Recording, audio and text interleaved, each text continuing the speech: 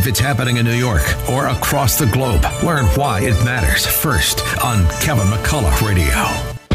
All right, friends, Shelley Goldberg is back with us, and we are talking about on the Parenting Express every week. We're just taking simple little things that you can do to become a better parent and help you manage the whole task of parenting a little bit better. Shelley, I was thinking about you earlier in the show when Kelsey Bowler was with me, and she's just had her third, and she's got 3 now under 4. And we forget, some of us that have gotten a little ways down the path, just how sometimes it seems overwhelming for parents to face the idea of parenthood. But that's why we do this. We do this to help people. And you started a series last time we were together on the whole issue of stress. And I can't wait to talk about the next chapter. Well, thank you, Kevin. This is something we're going to revisit over and over again because the stress levels are just through the roof. Right.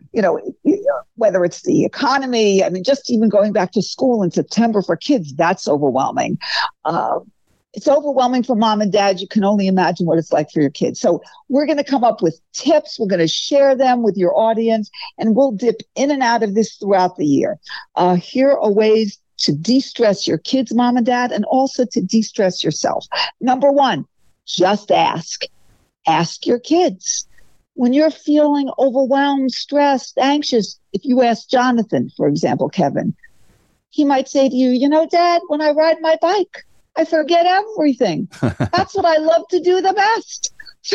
So ask and observe.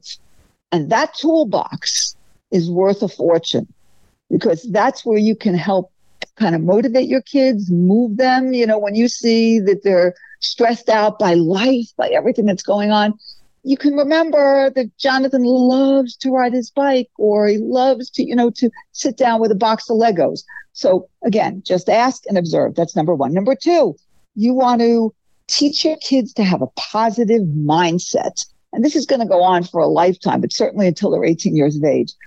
What does that mean? You want to teach them to identify what they can and cannot control. You can't control the COVID pandemic, but you can control taking care of your health, getting a great night's sleep, eating healthy.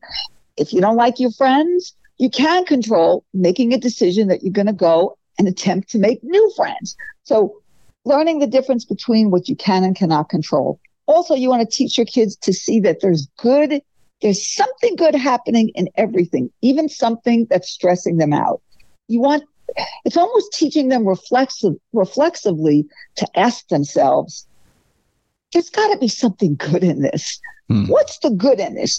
And sit down and help them find out what it is. 3, teach your kids that to add the word yet to the end of a sentence. So when your son Jonathan says, Dad, I don't get it. I don't get this math. You say, Jonathan, you don't get it yet. So by adding yet, I know you're frustrated now, you're stressed out now, there's anxiety now, but repetition, we're going to keep moving.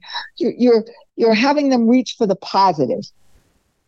4, you want to make sure that by the end of the day, there's creativity in the McCullough household, because creativity is a great de-stressor. So what do I mean by that? By the end of the day, ask yourselves, did they write a short story? Did they sing? Did they dance in the living room?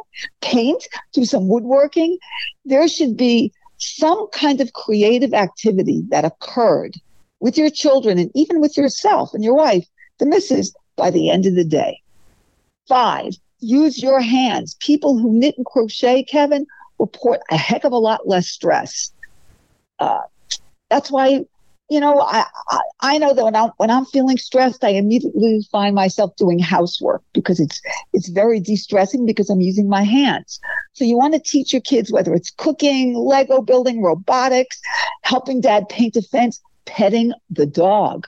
Anything with your hands is going to bring down the stress level.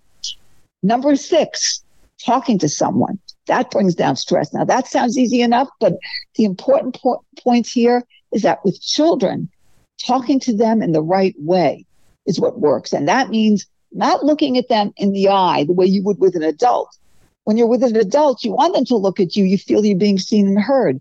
Children often do a heck of a lot better if it's side by side. If you're engaged in an activity, driving in the car, raking the leaves, that's when kids feel more comfortable kind of letting go and telling you how they're feeling. So you have to do it in the child's way as opposed to the way two adults would do it. 7, try to reduce stress. Try and keep the schedule simple or try and keep the schedule busy. What do I mean by that? So you have to know your kids. For one kid, they need the schedule to be reduced and simple.